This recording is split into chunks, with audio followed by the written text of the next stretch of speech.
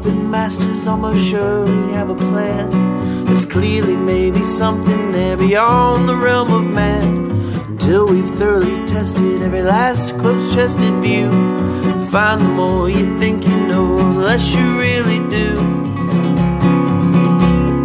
Where would we be without THC? We know they're lying to us, just don't know to what degree. Where would we be without THC? The Higher Side Chat Show. Greg Carlwood and Company.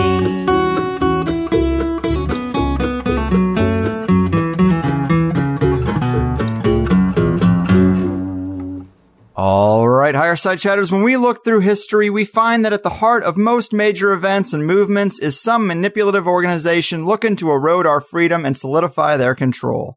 Because power and influence seem to be the names of the game, and they think of us as little more than the points on the scoreboard. And not only is the past tainted by the winners who wrote it, but it's often being tweaked and revised to fit the latest agenda on a never-ending carousel in this circus of life. And that is why it's important to hold everything up to the light, properly consider the source, and take nothing for granted.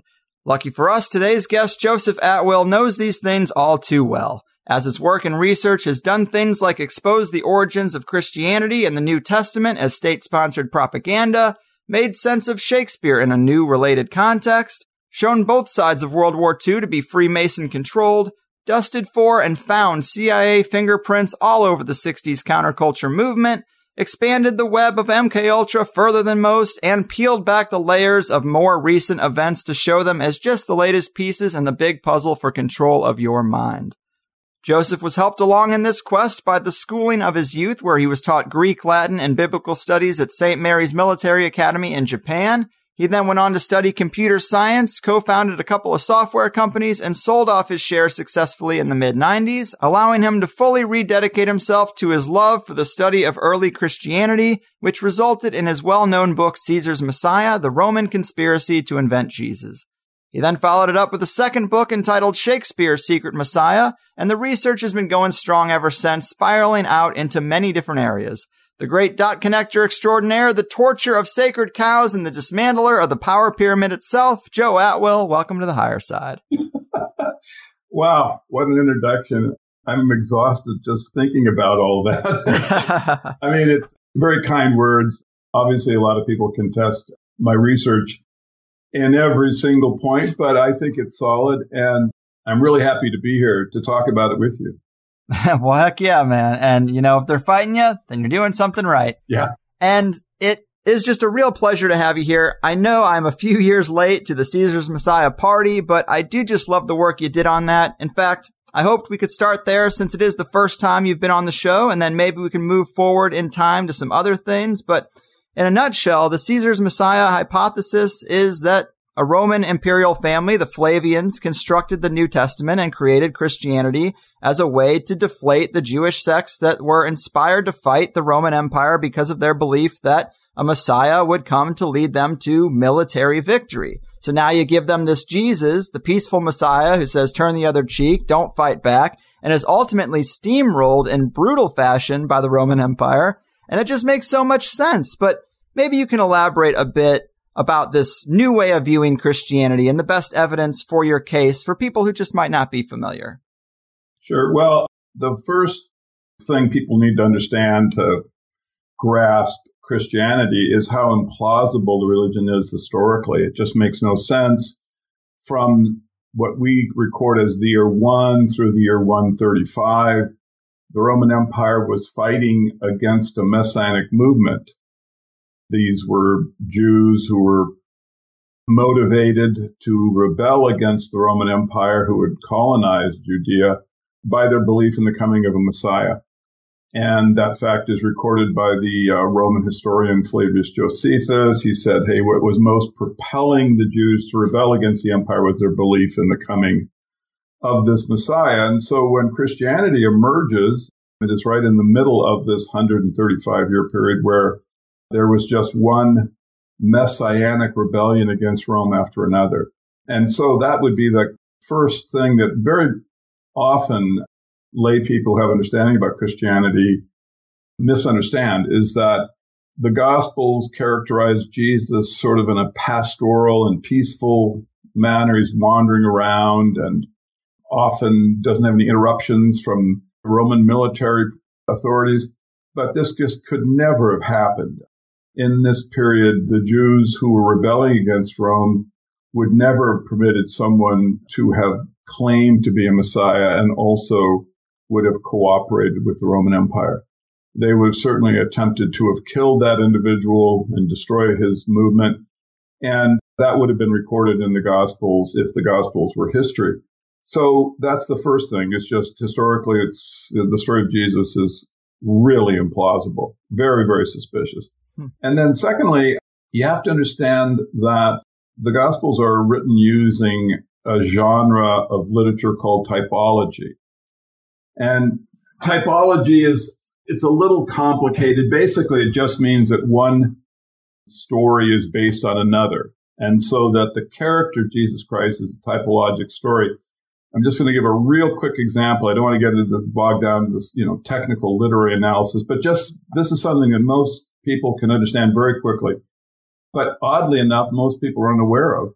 In the story of Matthew, very first page of the Gospels, you have the famous story of Jesus's pre-ministry, of his childhood. And that story starts at Matthew 2:13 with his father Joseph going to Egypt. Then you have the famous massacre of the young boys by Herod. Matthew 2:20, you've got this divine person telling Joseph he can go back to Judea. He says, they are dead which sought the young child's life. And then you return from Egypt to Israel. You have the baptism where Jesus passes through water. And then you go into the wilderness 40 days. And then you have the devil and Jesus engage. And you have the devil attempts to tempt him by bread. You have the line, do not tempt God. And then finally at Matthew 4:10, Jesus resolves all this and points out that you must worship only God. Okay, so that's the pre-ministry of Jesus. And so in the Old Testament, Joseph goes to Egypt. Famous story. Everyone knows this. Then you have the Pharaoh massacring the boys. The next is you have the line that occurs in the New Testament is taken literally right out of the Old Testament, where the angel says to Moses, all the men are dead which sought thy life. Then you return from Egypt to Israel. You have the passing through water. And now you go into the wilderness, not for 40 days, but for 40 years. And they have these lines which appear in the New Testament are taken directly verbatim out of the Old Testament, tempted by bread, do not tempt God, worship only God. Now, so one story is based on another. Now, this is a fictional genre, right? You don't write history using typology. Typology has different purposes. In a religious sense, it normally links prophets together or divine individuals, shows that the hand of God is passing over both of these individuals. And so there's parallelism. So anyway, this is the beginning of the Gospels, and this is the foundation of the character of Jesus. It's not a historical character. It's not a historical genre. It's not writing history. It's writing typology. And in Caesar's Messiah, I show that all of the events of Jesus' adult ministry are using the same genre. Okay, so they're all typologic. They're basically based on another story, and this would be the story of the Flavian military campaign. Makes a lot of sense because, for one thing, Jesus makes direct predictions of Flavian military victories, which, of course, is also very suspicious in terms of Jesus being a Jewish Messiah, because why would he be predicting Roman military victories? But he predicts that the Galilean towns will be crushed, Jerusalem will be encircled with a wall, the abomination of desolation that Daniel predicts will occur. He predicts the temple will be razed, not one stone atop another. These are all military victories of the Flavian campaign against the Messianic movement and the war between 66 and 73. So right off the bat, you have a lot of events from the war that appear are predictions by Jesus, and these are given in the same sequence. If you looked at the example I gave early on, one of the elements of it is sequence. All of the events in the New Testament that I talked about in Matthew, which are based upon events in the Old Testament, occur in the same sequence. So the way that you can really see that you're dealing with a completely fictional character with Jesus Christ is that if you start his adult ministry at the Sea of Galilee, where he calls the people together, his disciples, and he says, if you follow me, you'll become fishers of men. And then you start comparing the events of his life with the events of the military campaign. You'll see that the events in Jesus's life are actually based upon these military campaign events, and that they're occurring in the same sequence and at the same geographical location. So you start at the Sea of Galilee, you wander around Galilee for a bit, you head from there to Jerusalem, you stay outside of Jerusalem for a while, then you have a triumphant entrance into it. The temple is raised, basically that Jesus makes the prediction once he gets inside the city. And then you go outside and then you have the crucifixion of Jesus. Well, all of these events, basically throughout his adult ministry, once you lay them in the correct order relative to the military campaign, just laying them side by side, you can see that one Jesus' religious campaign is based completely on Titus's military campaign. They go to the same exact locations. They have these parallel events. Some of them are conceptual. We take a bit of mind puzzling to sort of see the parallelism, but very often they are transparent. They're just completely obvious. And then beyond that, often it's literally the same event. I mean, when Jesus predicts the crushing of the Galilean towns, these are the towns that were in fact destroyed. When he talks about Jerusalem being encircled with a wall, I mean, this is exactly what is accomplished by Titus during the military campaign. And then Jesus says, the temple will be raised. This is the actual event that he is predicting that Titus achieved. So that's the Caesar's Messiah thesis in a nutshell, is that the Flavians produced it, and then they left because they were very vain and wanted legacy. They put this typologic hidden level that people later on would recognize and see that they had created the literature. And then finally, the actual purpose from perspective of logic as to what they're actually trying to do with the typology is Jesus talks about a character he calls the Son of Man, and he says he's going to come in the future. He gives these specific things that occur when this individual appears. These are all events from the war. So you can see that what Jesus is really saying when he's predicting that the Son of Man is going to come is he's giving that title to the Roman Caesar. If you just took the Gospels and when Jesus talks about the coming of the Son of Man and you took out the phrase Son of Man and put in Titus Flavius, then the Gospels would make perfect sense, because Titus actually claimed, or the Flavian Caesars claimed, to be the Jewish Messiah. All of their court historians, Suetonius, Dio, Tacitus, Josephus, they all said the same thing. They said that the Jews believed that a Messiah was going to come and lead them, but they were wrong about the identity of Messiah. The Messiah was actually talking about the Flavian Caesar. So when you understand the Gospels with that historical perspective, they just make perfect sense. All the mystery drops away, and the literature finally is easy to comprehend, because as Christians and kind of New Testament scholars typically understand it, it's just, they can't really make much sense out of it. But I think when people read Caesar's Messiah, they can see that the Gospels are actually very logical, straightforward stuff. We just got to look at them through the right perspective. Well, I think that is a great overview, and it is just so fascinating. I mean, why wouldn't it be state-sponsored propaganda? Why wouldn't they be doing these kind of things at that time depth? And I know you're familiar with the work of Anatoly Fomenko, and I don't think either one of us agree with his conclusions, but the general idea of major timeline manipulations is really fascinating to me. And you do mention elements of false chronology a few times in Caesar's Messiah, with a couple of comments about year 1 and the events of year 70 not being real dates, and the list of popes that we map early history from could be fabricated to a degree. What are your thoughts on the idea that a lot more than just the Gospels could have been made up, or maybe a few decades or even a century of our official chronology might need to be reexamined? Well, I mean, unfortunately, once you kind of lose the first century, which I show, one of the things I show is that the dates that we use for the beginning of our chronology, the year 1, the year 70, and even the list of popes, once you see that these dates are created for political purposes and religious purposes, then you lose the first century. There's just no way that time as we know it can be accurately computed.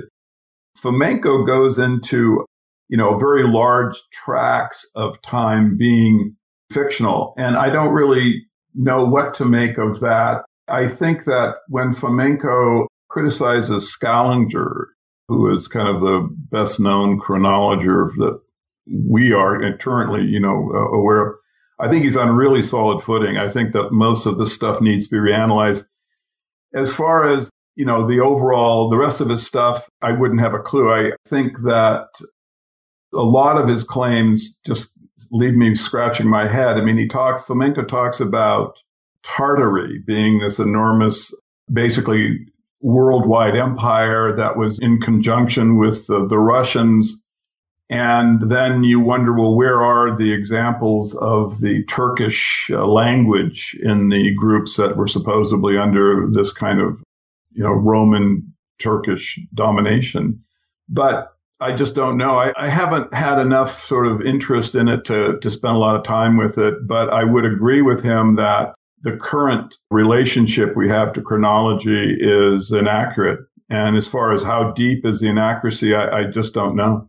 Right. I mean, when you uncover a deception of such magnitude as the one you present in Caesar's Messiah, it just blows the doors wide open for all sorts of speculation, because what can we trust, I agree. When I first started doing the literary analysis of the Gospels, I had no idea it was going to completely change my ability to understand about even things like our dating system, but it did. And as you mentioned in the introduction, it really changed kind of my relationship to thinking about how government operates and what lies in back of government. When Constantine made Christianity the state religion, or began the process, he also created a whole other cluster of edicts. And whereas he's famous for the creation of Christianity as a state religion, and he gets positive accolades historically for some reason for this, he's supposedly moving us from paganism. But in fact, if you look at all of these edicts that Constantine was issuing in the early part of the 4th century, Christianity was just one of them. All of the rest of them were regarding the creation of the feudal system. In other words, he was the one who really began the process by which, you couldn't leave the land, you couldn't own land, you had to keep the same occupation as your parent, your children could be sold if, the magistrate wanted to increase population in some other area. So basically you became a serf, a slave. Now, in that conjunction of edicts, you have Christianity. And once you look at it as one of the edicts of the creation of the feudal system, makes perfect sense suddenly. It's just a psyop. It's just basically saying you will be a slave, but after you're dead, there's going to be a worker's paradise. And so that's why, you should obey the magistrates and do what we say, because it isn't Caesar telling you what to do. It's the Pope. It's the Pontiff Maximus. But bear in mind that the Pontiff Maximus was simply a title that Caesar held.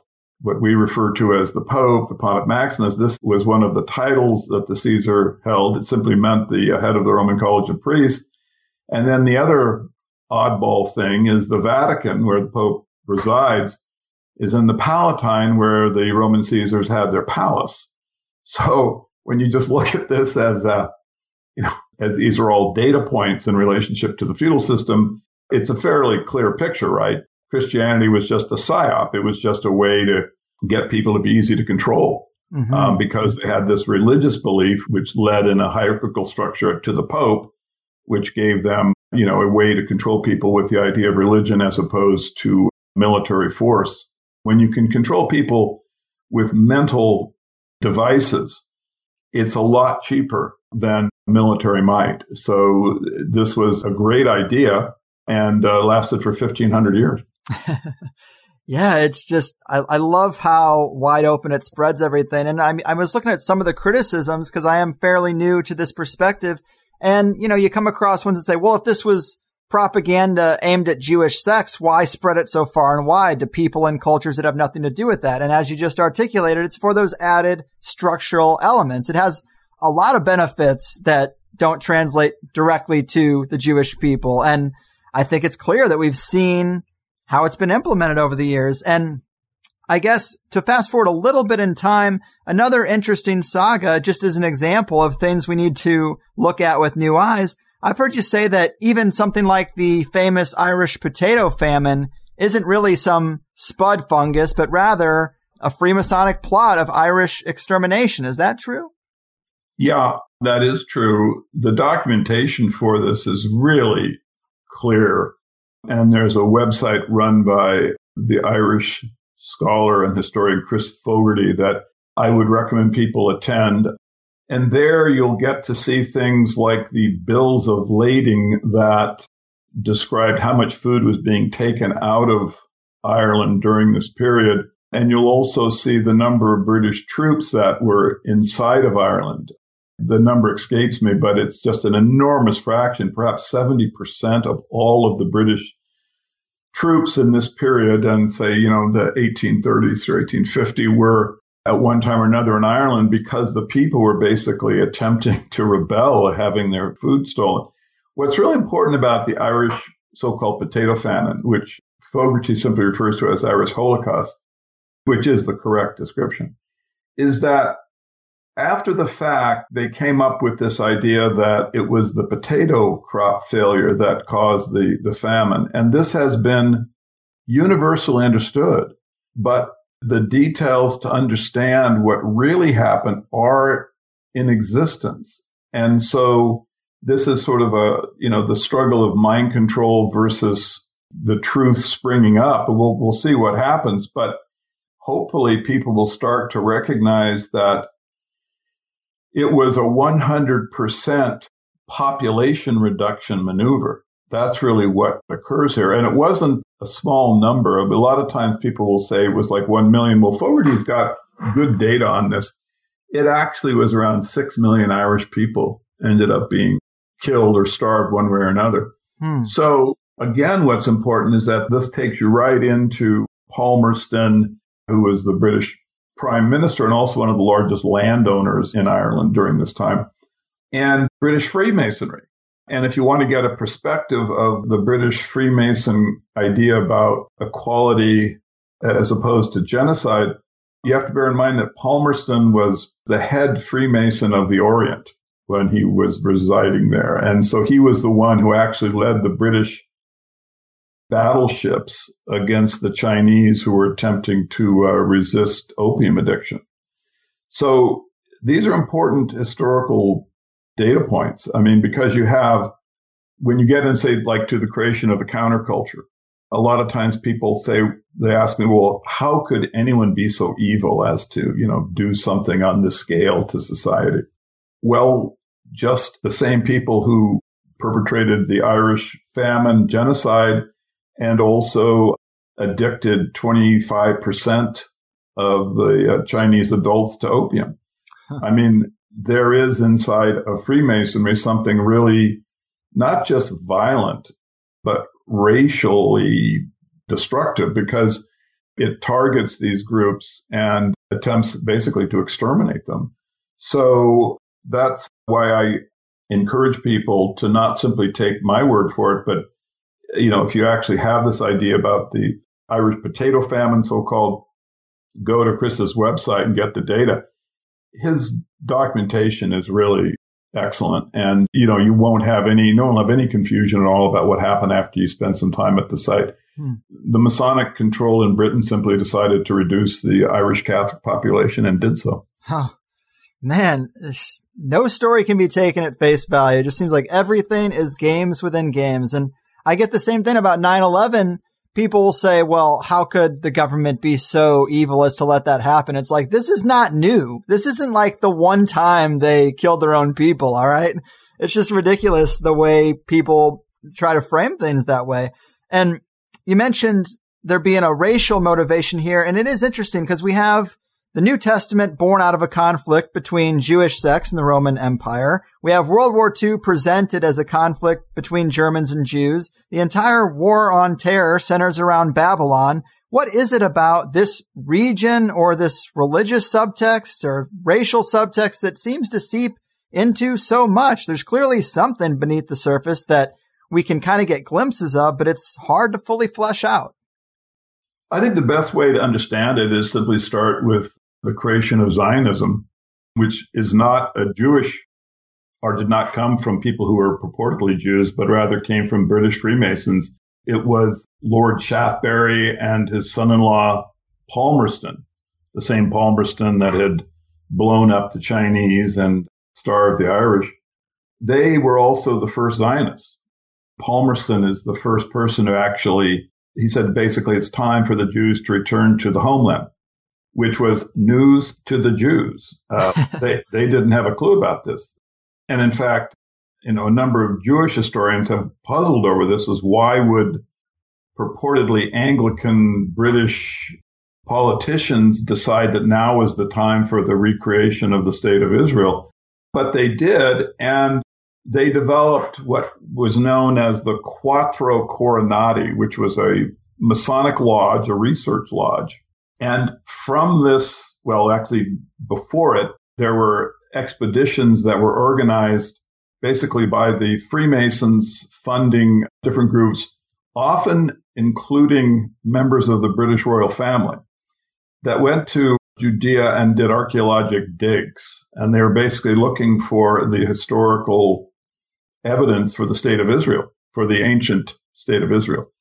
So one of the chief archaeologists, Charles Warren, then returned to London and set up the Quattro Coronati, the research lodge, which was basically, had one of its primary focuses was researching whether or not there was evidence of ancient Israel.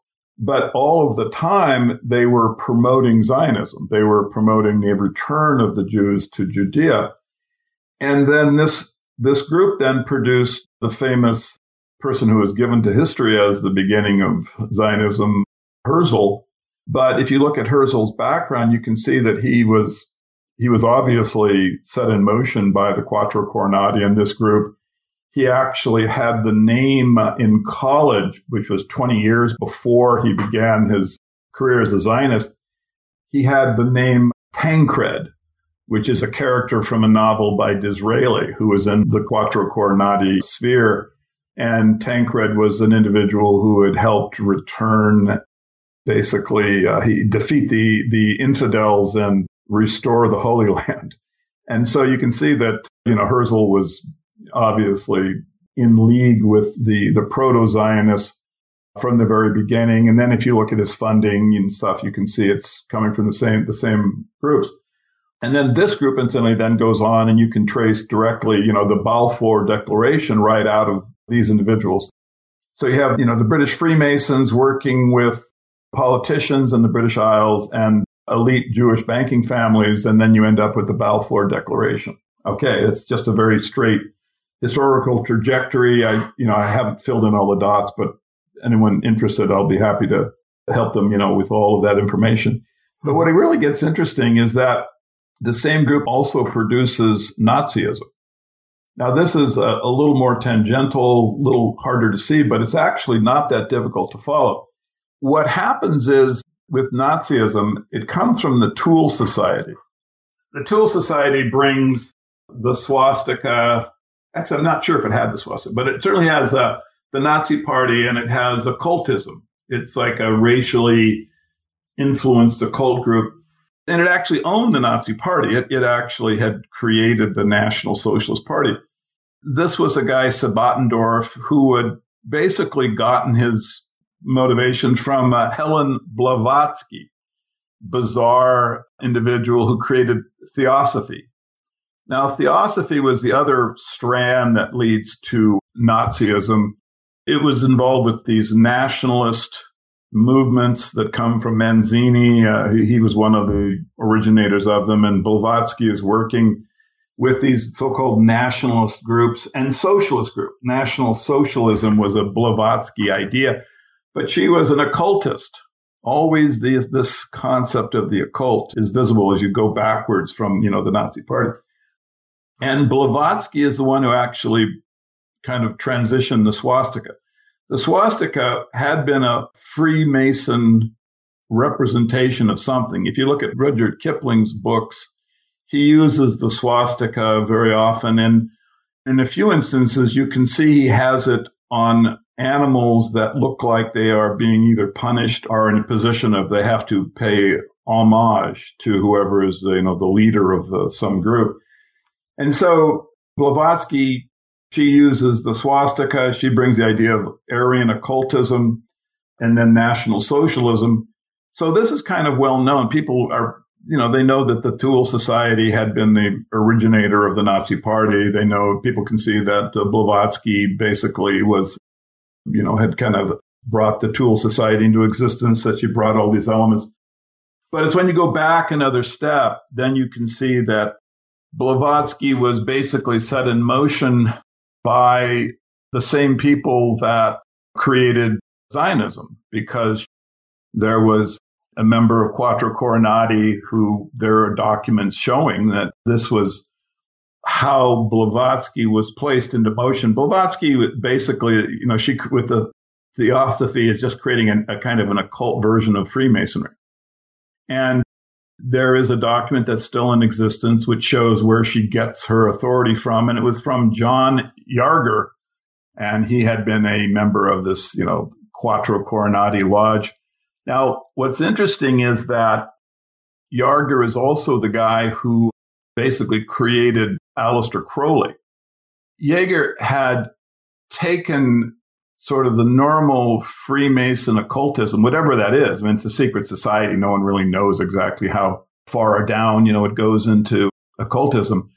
But he had created an addition to it, which he called the ancient and primitive rite, which supposedly is the rites of Memphis and Mizraim. I don't mean to use a lot of weird words, but just to give you a flavor of all this. But it comes right from Quattro Coronati Lodge 2076. Jaeger had been a member of it during this time. And then he wanted Crowley to then basically develop a specific organization that would handle sort of the presentation of these ideas to the public. And that is what we know of as OTO, which of course then all branches off into the Golden Dawn, which then circles around and becomes one of the foundations of the fascism, occultism. But when Yarger died, I mean, his Crowley's newspaper, Oriflame, had a huge homage obituary to him. And the documents that were created by Yarger to set Crowley in motion are in existence. So this is why a number of people have wondered about this. And it's only when you, I think, look at it in the most paranoid light that it makes the most sense, which is that, a group is basically maneuvering toward the creation of Israel, toward World War II. These things are not catastrophes to be avoided, but rather, are in the broad geopolitical, historical sense, are to be, encouraged. This is why when you look at someone like Winston Churchill, he's what I would call a lifetime actor.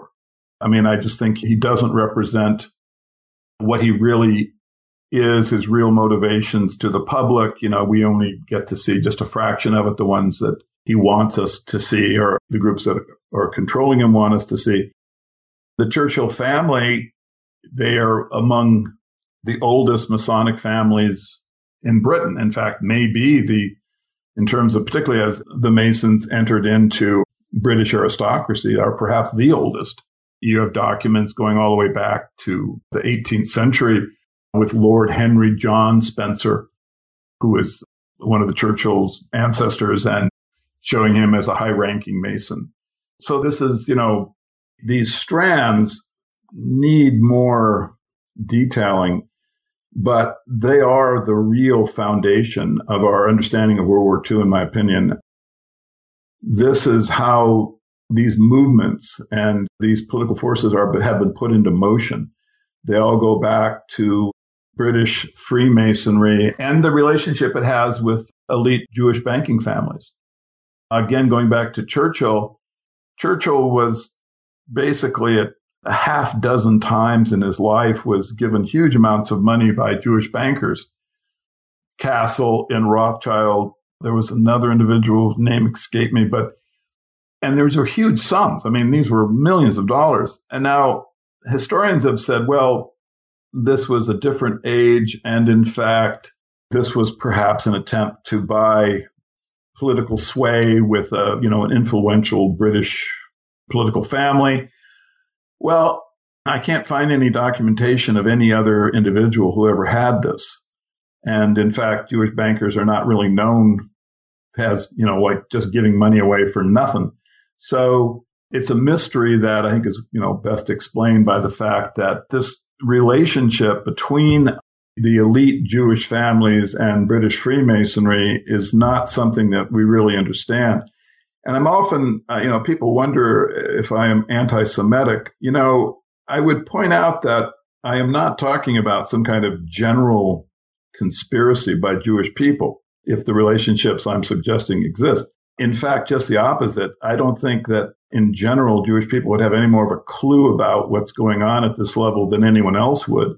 What you have are societies that are in secret, that are kept separate from the ordinary people. And, when I talk about lifetime actors and I say, well, the Bush family, Churchill, the Rothschilds, Castles, the elite Jewish banking families and the Masonic families, there's some relationship there that needs an explanation because it's so foundational to all of the genocide. I mean, Europeans, we've had, what's the number, 150, 250. No one even knows how many millions have died over the last 100 years in wars and war-related events. So we are entitled, and it's required that we try to have an understanding of what failed politically in our history. And so what I say is that when you come to people like Churchill and to Hitler, which, of course, Hitler is buried too deep to really do this test on, but there should be DNA testing. If we want to have a more effective democracy, we should know who in the hell we're voting for. And so I would say the relationship between like the Bush family, the Rothschilds, the Rockefellers, all of the oligarchs, all of this needs to be achieved as a database so that we can actually see what are the family and ethnic relationships, because the only thing that we can be sure of, it's like getting back to the sense of chronology. The only thing we can really be sure of is that the version we have is untrue. Right. I mean, that we can be positive about, and I've actually given a few techniques that could be used to create the database, because remember, you don't have to get George W. Bush. There are people in his family who would be, I think, somewhat removed, a few cousins that would give meaningful DNA, who might be actually willing to give up a Schwab so that we could start to build out the database. And just one little anecdote. A couple of years ago, I was saying that, the media has been weaponized. Pop culture basically seems to be under the control of the group that has kind of the Brave New World in mind. And I would really like to see these people identified. And I gave the example of Madonna. And I was explaining why, her meteoric rise, even though she has basically no talent, there's a lot of these suspicious aspects to her. I said, we should see if she would let us have some DNA and we could start a media database. And I gave a few other individuals. And then last year, someone contacted me and he goes, Joe, I just learned that Madonna now travels with a DNA cleanup crew. I didn't believe it, and I've researched it, and it's absolutely correct. And not only she, but a number of people who are kind of well-known media types now are traveling with DNA cleanup crews. So we'll see where it all goes. But all I can say is, history is something we need to have a deeper and more correct understanding of. We're looking at things like autism, at the skyrocketing rate. Now, once you look at 911 and recognize what I think is self-evident, that this was something that was done by our government, was covered up and lied about by our media. Well, now when you look at something like autism, you have to at least ask the question, are we really seeing now the Brave New World, in motion? Because when Huxley wrote the book, and I will point out that Huxley was a lifetime actor, he didn't write the book because he was warning anybody. This was a way of celebrating the achievement.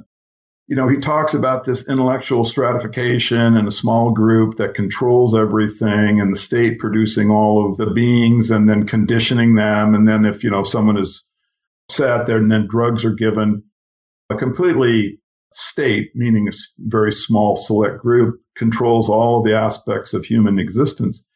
Well, one of the key things is that you have epsilons and deltas, who are so stupid that they are pleased to do menial labor. And now you see the rise of autism. To me, it just seems like it's an obvious question to ask. And I would point out that Huxley was very good friends with the Rothschild family, and one of the conversations that was recorded by someone who was there described Huxley talking about human population in very broad strokes. You can remove this group, put that group there, And then beyond that, when the MKUltra pay requisitions came out, you got to see that one of the experiments that was being funded by this criminal operation could be traced to the administration of Aldous Huxley. There's a letter actually written by Huxley to Humphrey Osmond telling him to go to Jolly West and to make sure that the experiment was conducted in a certain way. And this was one of the experiments that was funded by MKUltra. So when you hear Huxley giving an interview with Mike Wallace, the famous one on YouTube, where he's talking about how worried he is, about government gaining control over the ability to manipulate humans through drugs and psychological techniques, you have to remember this guy is an absolute liar, you see. Because at the exact time he was giving the interview, he was also engaged in the MKUltra experiments and administrating them. So he wasn't afraid of the government getting these techniques. He was working to make sure it happened. Wow. Man, a lot of information, and you are right, it's just a ton to unpack. I think occultism does seem to be maybe one of the threads that could be considered connective tissue amongst these groups, and you're right in that nearly all world leaders seem to be placed by someone behind the curtain, and maybe a DNA database is the only way to unravel it all at this point. I have guests who look at the Nazi apparatus going underground with Project Paperclip, the fact that the British royal family is actually German, they say. They look at Big Pharma and a lot of modern corporations of German origin, the ones that are causing a lot of problems. But then on the other hand, I got guests who look at Israel and Mossad. They look at banking families, the creators of Hollywood, and they see mainly Jewish fingerprints behind the curtain. And I can kind of see both sides of that coin. And like you mentioned, there's some kind of relationship between the Zionists and the British Freemasons. But if the British royal family is German, then that just twists everything on its head. I don't know. I can see both sides of that coin. But what say you, Joe? Is this a false dichotomy that these are two different sides? No, the dichotomy is not false, but I think the only way you get to the bottom of it is DNA analysis. What I would suggest is this, that the Masons are basically at the highest level are crypto Jews. And so when you see the British royal family and Skull and Bones, which is, a manifestation of Freemasonry, different name for it, that one explanation would be that these are people who have some identification back in time to Judaism, but who represent themselves for political effectiveness as Gentiles. If you look at, you're talking about like the Nazi party, how it's being funded. If you look at Brown Harriman, right? It's a law firm. You have, Dulles and Harriman, Bush families in there. And then look at the relationship between Brown, Harriman, and Skull and Bones. Now, it's basically, they're just one and the same. This law firm is completely staffed originally by Skull and Bones member, but it works in conjunction with the Warburg family to help fund the Nazis, right? Well, how can this be? I mean, these are supposedly elite Brahmin type Gentiles. Why would they be, working with Warburg? So you see, when I look at World War II, what I see is it's the Holocaust of the Gentile. I think you got well over 100 million killed. In terms of soldiers? And civilians. Right. The Homolodor, which is part of all of this, had at least, over 10 million people were starved in the Ukraine. And so you can't even, rounding numbers are 10 million people when you get into the 20th century destruction of Europeans. And so what's really in back of all this? Well, you need to really be able to identify these people to the extent we can with DNA, but you can approach things analytically. I mean, on one hand, you have Churchill, who had the idea of total war. Now, total war is basically just the announcing that all moral restrictions are off the table and that the one entity will attempt to exterminate another. Total war is the destruction of civilians. This is why Churchill advocated the firebombing of Dresden and Hamburg. I mean, these are not military requirements. This is just the extermination of a people.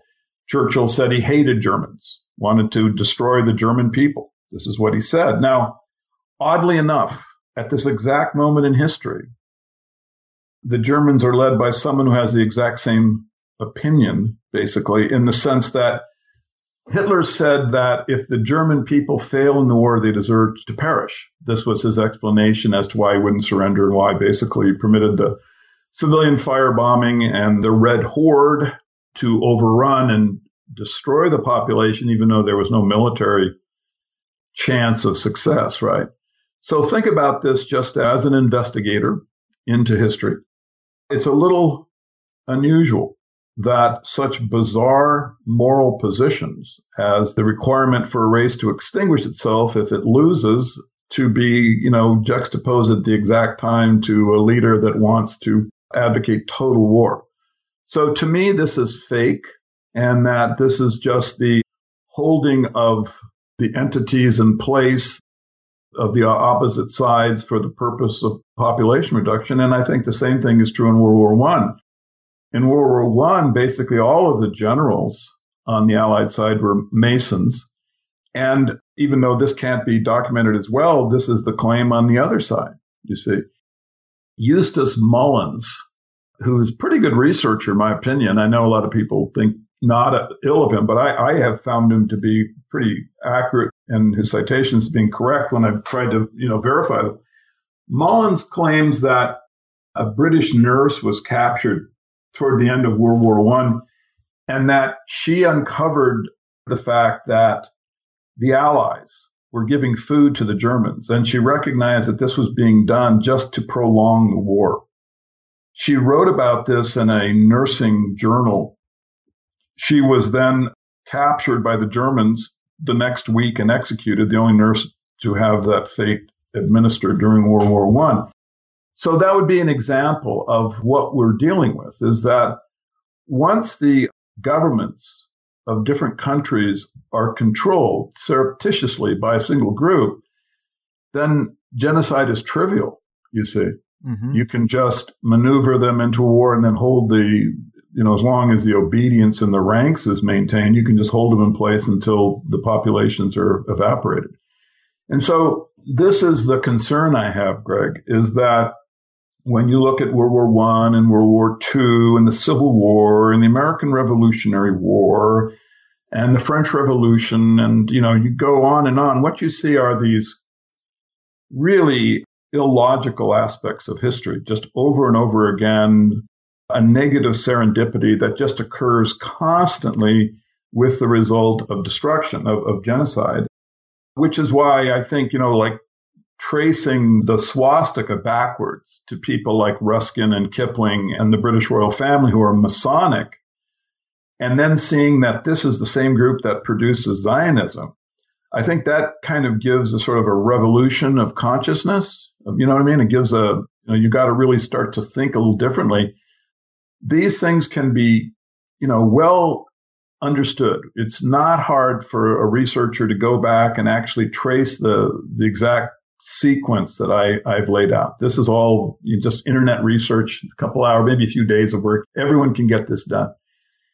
And then the question is, well, what's the purpose? What is the plan? Well, let's start out with getting an understanding of who has taken control of the political and financial world. What are these individuals, right? What are they? What is the relationship? What is the relationship between Skull and Bones and the British Zionists and the elite Jewish banking families? I mean, what exactly is agreed to and understood, and what organizing principles are in motion? What brought about this catastrophe? One thing that, really got me thinking a few years ago, and this is like something that I'm just astounded there isn't more questioning of, is it led me into like questioning the Holocaust narrative, which I know is a very, very touchy area. You know, people don't like this, any kind of revisionism here. And I'm not at the point of research where I really can do much, but I will say that I don't buy the current story because of one really terrible fact. And that is, at the end of World War II, you had the Nuremberg trial, and the U.S. government basically created a kind of psychological apparatus to come up with both recommendations during the trial and also to present kind of a description of the German people to the world media. And this was run by a guy named Ewan Cameron. Ewan Cameron. He was one they selected, and Cameron came up with the idea that the Germans, he was like Churchill. He hated them. He said they were insane as a people and they needed to have a kind of very, very close control over them, and they should never be permitted to be a free people, basically. Now, Cameron then, is the one who actually brought the so-called German atrocities to the, well, he and C.D. Jackson, but I won't go into C.D., but anyway, just so he was like instrumental in bringing these information about. Now, later, MKUltra came into the public awareness through, a number of ways it became known. But one thing turned out, a whole bunch of the pay requisitions were found by John Marks, and then he wrote his book about the Manchurian Candidate. Well, anyway, in the pay requisitions, you could see that Ewan Cameron had been an MKUltra physician. He had been doing experiments for MKUltra. And then the avalanche occurred. Then you started to have all of these atrocity stories where it turned out that Cameron was engaged in all of this human experimentation. In other words, he would take individuals who were just depressed, who came to him as a psychiatrist. He would put them into chemical comas. He'd keep them there for a month, and during that time, he'd give them electroshock. I mean, this is all Wikipedia stuff, right? Ewan Cameron. So it just occurred to me that, well, wait a second. The guy who brings the claim of the Germans using human experimentation, right, is actually someone who did human experimentations on a very criminal level. And see, analytically, this just doesn't make any sense, right? It just is not a coincidence that could ever occur accidentally. So you can see that there's something there that needs clarification, right? So this is an amazing fact that is not, for some reason, ever, scrutinized, but it's just, again, it's just at the Wikipedia level. Cameron was both the one who was really most identified with human atrocities and experimentation, and he is the one who gave the world this understanding about the Germans doing these things. So if Cameron breaks down, if this whole understanding of history that Cameron provides concerning the Holocaust breaks down, then you have to go, well, where does it end, you see? So if you look at the Holocaust from the perspective of, psychological power in terms of, obviously intimidation or just of a, worldview, right? It's very powerful, very potent. So it needs, high level of understanding and clarity. And yet there it is, just sitting right in front of everybody is, can you really trust anything Ewan Cameron says? So, World War II, we have our ideas of history. We have our ideas of this character, Jesus Christ, or even of the playwright William Shakespeare. I mean, these are, kind of structures inside of our mind. But in my opinion, sad to say, citizens would be well advised to actually start to wonder about these things, because the process of history that has gone on for the last 150 years just isn't working. At least not for Europeans. I mean, we are being genocided in military insanities. And now when you look at the toxicity in the food supply and the environment, we're not doing too well in that regard. So I know it's difficult to really wonder about these things objectively, but I just feel we have to. I think there's enough there, that justifies it. Right. A lot of great points, a lot of real curious things indeed. Of course, war is only a net positive for the bankers that seem to fund both sides. And you're asking some of those $1 million questions that we probably wouldn't be here to talk about if we had the real answers to. Yep. It's just a lot. And I guess I would say in terms of, Europeans being genocided, Americans and Europeans comparatively to any other group seem to be doing the best or reaping the most benefits compared to the sweatshops in China, the people, risking their lives to come across the border because there's no opportunity in Mexico. The refugees, of course, that had their homeland destroyed. To some people, I think it sounds a little insensitive to say Europeans are being genocided when you consider our position compared to other groups. What would you say to that? I would just say it depends on which Europeans you're referring to. I think the oligarchs are doing just fine. I would point out that in the United States recently, I think the first time since they've actually kept these records, the projected lifespan of white Americans has declined, which is quite amazing considering that supposedly we've been making medical advances over the last 100 years. So I would just say it's the slave that is unaware of his slavery is the easiest to control. And just as to give an example of what I think actually has happened is that when you look at Ireland, I don't really think that Catholics have ever had any political power there. I think that if you actually look at who is running the country, you have Masonic influence everywhere. And yet the people would think that, well, Ireland is a Catholic country run by Catholic, sometimes people call it a theocracy. But I just don't see this. And I think that, you look recently, one of the Irish prime ministers, Mary Robinson, was talking about the Irish Holocaust as a natural disaster. Well, I can just guarantee you that she knows the truth and is lying. So I would really wonder in terms of the political power. People would say, well, just as an example, I've heard often people say, well, America is a Christian nation and Christians do well here. Well, if you look at all the presidents who are Masons or members of Skull and Bones or who have unknown provenance, you really can't see much Christian power, in fact, inside America. I mean, basically what you have is a hidden Masonic power in America. I mean, George Washington, right? He made jokes about Christians. All of his generals were Masons. Well, why is that? Then what is the purpose of the war then, you see? So the material advantage that Americans have is real enough. And I mean, I live here and I've enjoyed it in many ways, but I just don't think that the future looks good.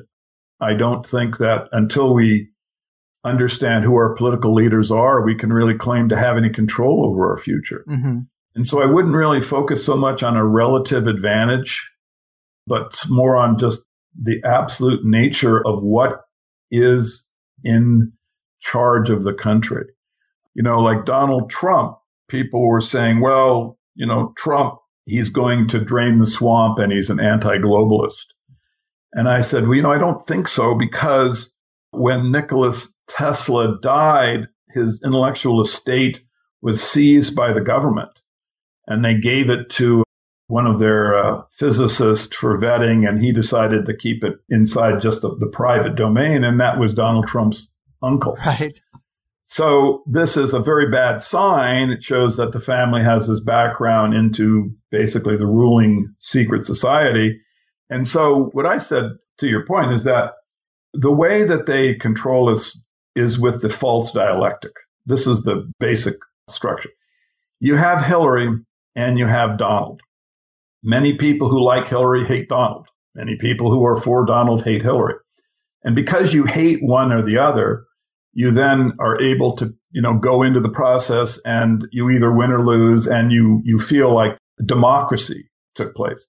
But the fact is, both of these entities are controlled by the same group. Both Donald and Hillary will continue the wars in the Mideast.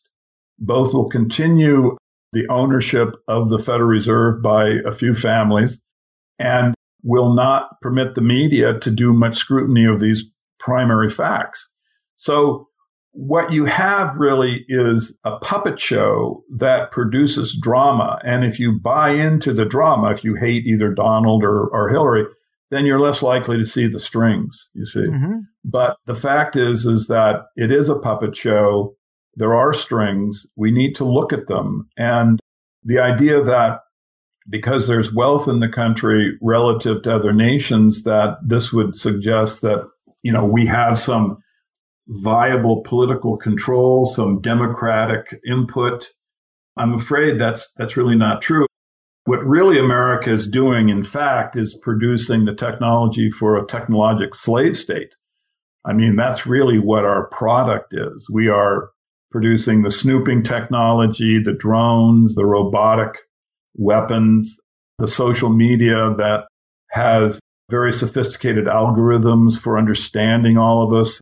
I was told the other day that Facebook, if they have 20 likes by an individual, they are able to know and predict more about that individual than their best friend. And I think with 70, I believe the idea is they would do a better job of predicting these things than yourself, right? So we're in a post-911 environment. I think 911 was kind of the line in the sand. If someone wants to take the position that it's unclear, then Pax Vobiscum. I just peace with you. All I can say is it looks to me like an absolutely 100% clear-cut false flag. It shows the government is malevolent. It shows there's a secret society.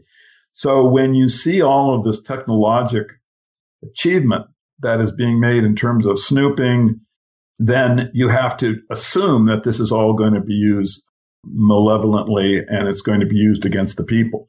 So this is my concern. One of the reasons why I, try to bring this information out is that since 911, I think most clear-minded Americans recognize there's something evil inside the government, and it has control over both the government and the media.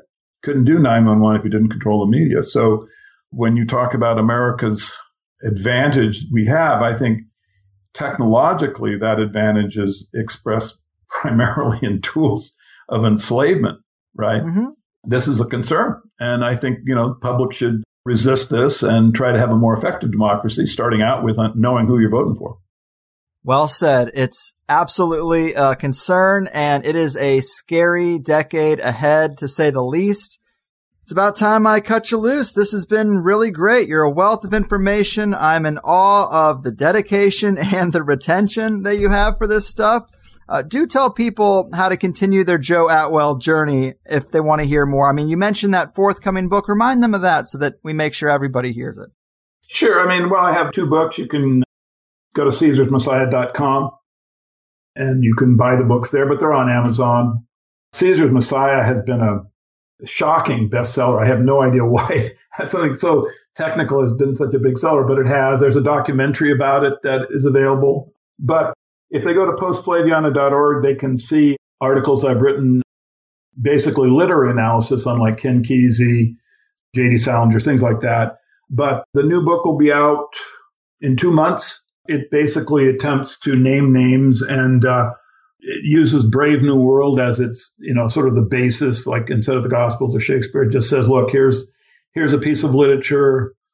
Here's the individual who wrote it. Here's what it means. And then it tries to just alert the population that there is malevolence that's hidden and that we have to do the work, the basic core work of democracy, which is to understand our politicians. I mean, people often, they say, well, it's voting. It's not voting. Voting is the afterthought. What we need to do is to understand the real motivation of the people who are in front of us, who have come seeking office. That's what we're not doing. And that is the job of the alternative media. And, support Greg. I mean, this is really, these are the critical times, mm-hmm. and it's a race and we have to get the information out. The faster we get to the point where the public has gotten to a tipping point where Fox and CNN, New York Times, all this stuff is no longer taken seriously, and people exclusively come to individuals like yourself, for information and for processing the world, then the better, because that's really where we have to be to start moving toward an effective democracy, that actually we get to vote for people that are representing our interests, not the oligarchs. Mm-hmm. Agreed. And thanks again for the kind words. I just set them up with an introduction and then get out of the way for the most part. But I am really excited to read the new book. Hopefully we can talk again at that point. And Sure. I appreciate you being here. Keep doing what you do and take care out there. Thank you, brother. Thank you very much. You got it. Thank you. Sweet baby Jesus, people. The great Joe Atwill making a Higher Side Chats debut. I think Joe is a great guest. I really enjoyed that. I think he's a really thorough researcher. And even though there are a couple of points I disagree with him on, so what?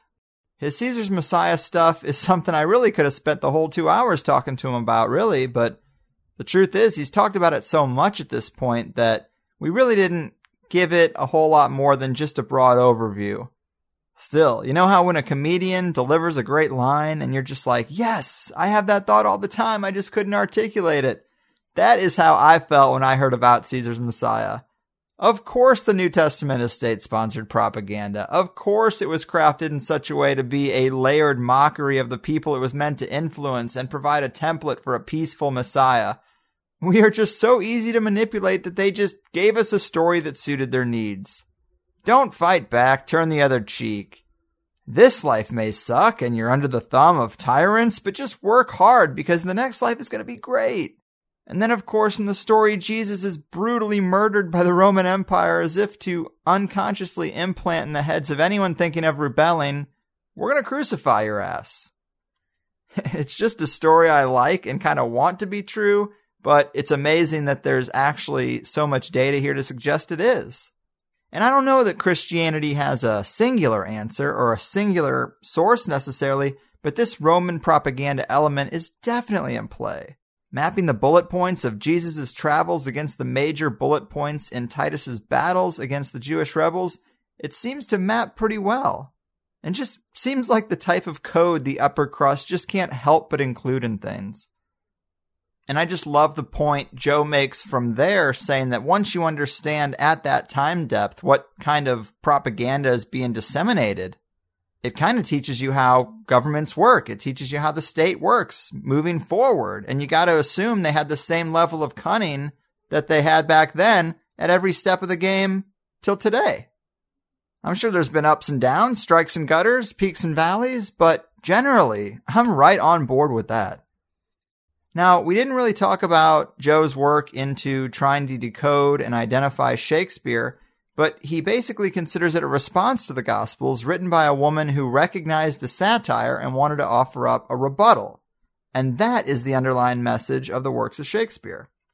I don't want to oversimplify, and I'm just paraphrasing, only because I did mention that in the intro and we didn't get to it. It goes much deeper than that, but that's kind of the cliff notes to how it ties into the bigger story. It's an interesting take for sure, and I thought this whole interview was really insightful and fun, especially as we got into the elite families and some of their other manipulations. I know a lot of people think I'm too focused on Nazis and not enough on Jews, but whatever. I just go where my favorite researchers are going a lot of the time. If Joseph Farrell writes a new book about Jewish banking families, it's not like I'm going to avoid it. And I'll talk about taboo perspectives. I mean, that's kind of what this whole thing is. I think now we're kind of normalizing taboo perspectives, so people want to go the extra mile, and I'm cool with that. Let's talk about things that are out of bounds and unspeakable, but I just want to do it with people who are nice, at least. I'm not looking to spend my time with assholes. That's why I got out of corporate retail management. So I was really thankful for Joe coming on because we were able to dissect some of that a little bit more than usual, especially the World War II stuff. And Joe never said this to me, but I know he's got to get some pushback on his work on the psychedelic movement being a total operation from the CIA, and he's done a lot of that work with Jan Irving. So I wouldn't have been surprised if he declined. The show's called The Higher Side Chats. We know that my show with Jan Irving didn't go very well. Kind of devolved over that quote-unquote evidence that Terence McKenna was dirty, because I think that's super flimsy, and it's kind of based on something he said to an audience, and he's a prankster. Now, if you have some CIA check with Terence McKenna's name on it, then I'm wrong. That's cool. I don't really even need Terence McKenna for my belief system to stay right where it is. So now when people bring up that little piece of information that Terence McKenna is dirty, I just roll my eyes and move on. I can see why you would think it. I'm not even saying it isn't true, but it's just not important to me. I shouldn't even say that. Like, it is important, but personally, the dude taught me a lot. He opened my mind to so many strange, out-of-the-box ideas, and I don't really have this black or white type of labeling of public figures as if they're clean or dirty. It's of course something to take on a case-by-case basis, but I think a lot of alternative characters have been of interest to the CIA and FBI. How could they not be? And just because their circles overlapped a time or two doesn't mean we should 100% dismiss them, in my opinion. I think that's a little too harsh, painting with too broad of a brush. The truth is probably a little bit more nuanced than that. And because I think psychedelics are powerful enough to actually turn people away from authority, I don't discount a connected person actually having a genuine experience of enlightenment. I don't deny the idea that someone who's in too deep and also takes mushrooms and LSD could end up trying to play both sides and actually speak from their heart from time to time, even though they're involved with some really deep, dark characters. My door's open for that. But the overreaching point is that I actually do agree with a lot of the things you'll hear Joe say about the 60s movement in other interviews and other areas. The CIA was clearly involved. A lot of the bands in the movement were military intelligence projects, and psychedelics were definitely field tested on the people. I just think that the CIA's mindset was so based on weaponization that they didn't really understand what these drugs do. Sure, you can torture people with them, but they also open minds to the rat race, the shame of our whole work for retirement system, the cradle-to-grave economic slavery model. I mean, they get you to rebuke authority. This is exactly why there was a drug war. Oops, that wasn't the effect we were going for. Reel it back, reel it back. That's just how I see it, and I don't really even need to be right about any of that, because for me personally, I have had psychedelic compounds to thank for many pivotal moments in my life. Weed opened the door to fleshing out a lot of my initial conspiratorial thoughts. A bad mushroom trip in the Comedy Store condo with Ari Shaffir and friends forced me to see the light and that I needed to stop playing fledgling comedian wannabe and do something more meaningful. And it literally changed the Higher Side Chats into what it is now. Salvia brought me to contact with non-human entities in a foreign realm, confirmed for me that there is more than materialism to this life firsthand. And MDMA broke down the barriers between my wife and I when neither of our egos were going to let us put ourselves out there first and make that first move. We had too much pride. Now we're married. So each of these compounds has done far more good for me than negative, but I also didn't abuse these things. And I know that's not true for everyone. It doesn't have to be true for everyone. And it has nothing to do with very real attempts to corrupt and control the 60s youth. So, I know that rant probably sounded a bit out of place if you don't know the wider scope of Joe's work and the work he's done with Jan Irvin, who thinks everyone's an agent of some kind. He said THC was too polished to be some stoner from San Diego. And, Mark Devlin and I were talking, and apparently Jan has even turned on Joe now, just since the time we've recorded this. I haven't really dug into it. I guess I don't really care. I probably shouldn't have even said anything. Maybe they worked it out. But it just sounds like such a Jan Irvin move. Man, I get kind of loose-lipped in these wrap-ups, but I should probably try to stay a bit more on track here. It's just that having Joe on stirred up some things that I haven't got to talk about, and I guess I got it all out now. But the couple of times I did pull out something that was a point of contention, I think Joe handled it beautifully just by saying, look, we have a malevolent, abusive, psychopathic cabal running things, and they've been doing it for a long time. And as long as that's the case, all of our data is tainted. We don't really know what the right way to live is. We don't really know what systems work best for the people. We have ideas, and I know Joe's are a little more fleshed out than that, but I still think it's a fair point. It's a decent response, and because I would rather seek common ground too, I figured, fuck it, let's go with it. He's right. Let's focus on the structure overall. Let's focus on the elite, the enemy itself. So long story short, I really like Joe's work. I got a lot of respect for him. I totally recommend his books. Really looking forward to The Secret Language of the Oligarchs and to putting him in the every so often rotation. I think this is one of those A-level shows. I hope you do too. Of course, as always, there is a second hour to today's conversation if you are a Plus member. Today we talked about Amazon, Google, Whole Foods, and the CIA's banking family origins, Bitcoin and cryptocurrency, the weaponization of family, feminism, pharmacology, integration, and other things. If you like the way I host this show and the guests that I consider worth your time, I would love to give you 5 2-hour shows a month if you'd be kind enough to give me $5 a month. That's how it works. Do it for yourself if it's something that you would enjoy or see value in, and I'll keep trying to tempt you with great first hours. This is the game we play, right? So as for today, all really interesting food for thought. I can see where Joe is coming from, even when I come from somewhere different. But I'm all in for the call for an elite DNA database. I would love to see the connections that come up that we haven't uncovered yet. I also think the research into lifetime actors is really provocative too. Joe is at the tip of the spear on that with the late great Dave McGowan, and Mark Devlin too actually is carrying the torch as well. And then when I was going back through this and listening to the names and connections that Joe drops in that 30 to 50 minute area, God, I'm going to be in some of those rabbit holes for a while. Several new names and threads I haven't heard about. So what else is there to say? Again, big thanks to Joe for his work, his time, and the kind words about me and Higher Side Chats. And big thanks to Alex Sakiris too from Skeptico for putting a good word in for me. We're also going to get him on soon, too. But for now, that's going to do it. I've done my part. Your move, backstage stackers of the political roster, crypto-Jewish, occulty, Kabbalah, cabals, and ill-intentioned oligarchs, and your nefarious family trees. Your fucking move. You know the plan has always been to hack your brain. MK Ultra's trying to drive you insane. They'll explode your heart if they think that's what it takes. You think I'm answering the phone? Well, I ain't. You gotta keep the curtains drawn, 'cause you don't want anyone thinking you're at home. Well, you're not. You should tape the mail slot. And baby, if I seem withdrawn, let me say it's 'cause I just don't wanna go and get whacked. Maybe you should know that the trauma affects you like it does everyone.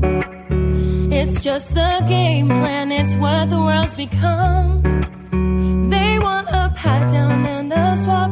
Don't you see what's going on? Well, now you know. You're better keeping on your own, 'cause you can see the masters lie too much. Oh baby, you can only trust yourself. And if you think the system's out of touch, it is, and you can only trust yourself. I hope you know the elite aren't your friends. They'll suck out everything from you in the end. And if for some reason you think I might be wrong, I wonder where you got that opinion from. You gotta keep the curtains drawn, 'cause you don't want anyone thinking you're at home. Well, you're not. You should tape the mail slot. And baby, if I seem withdrawn, let me say it's 'cause I just don't wanna go and get whacked. Maybe you should know that the trauma affects you like it does everyone. It's just the game plan, it's what the world's become. They want a pat down and a swap. Don't you see what's going on? Well, now you know. You're better keeping on your own, 'cause you can see the masters lie too much. Oh baby, you can only trust yourself. And if you think the system's out of touch, it is, and you can only trust yourself.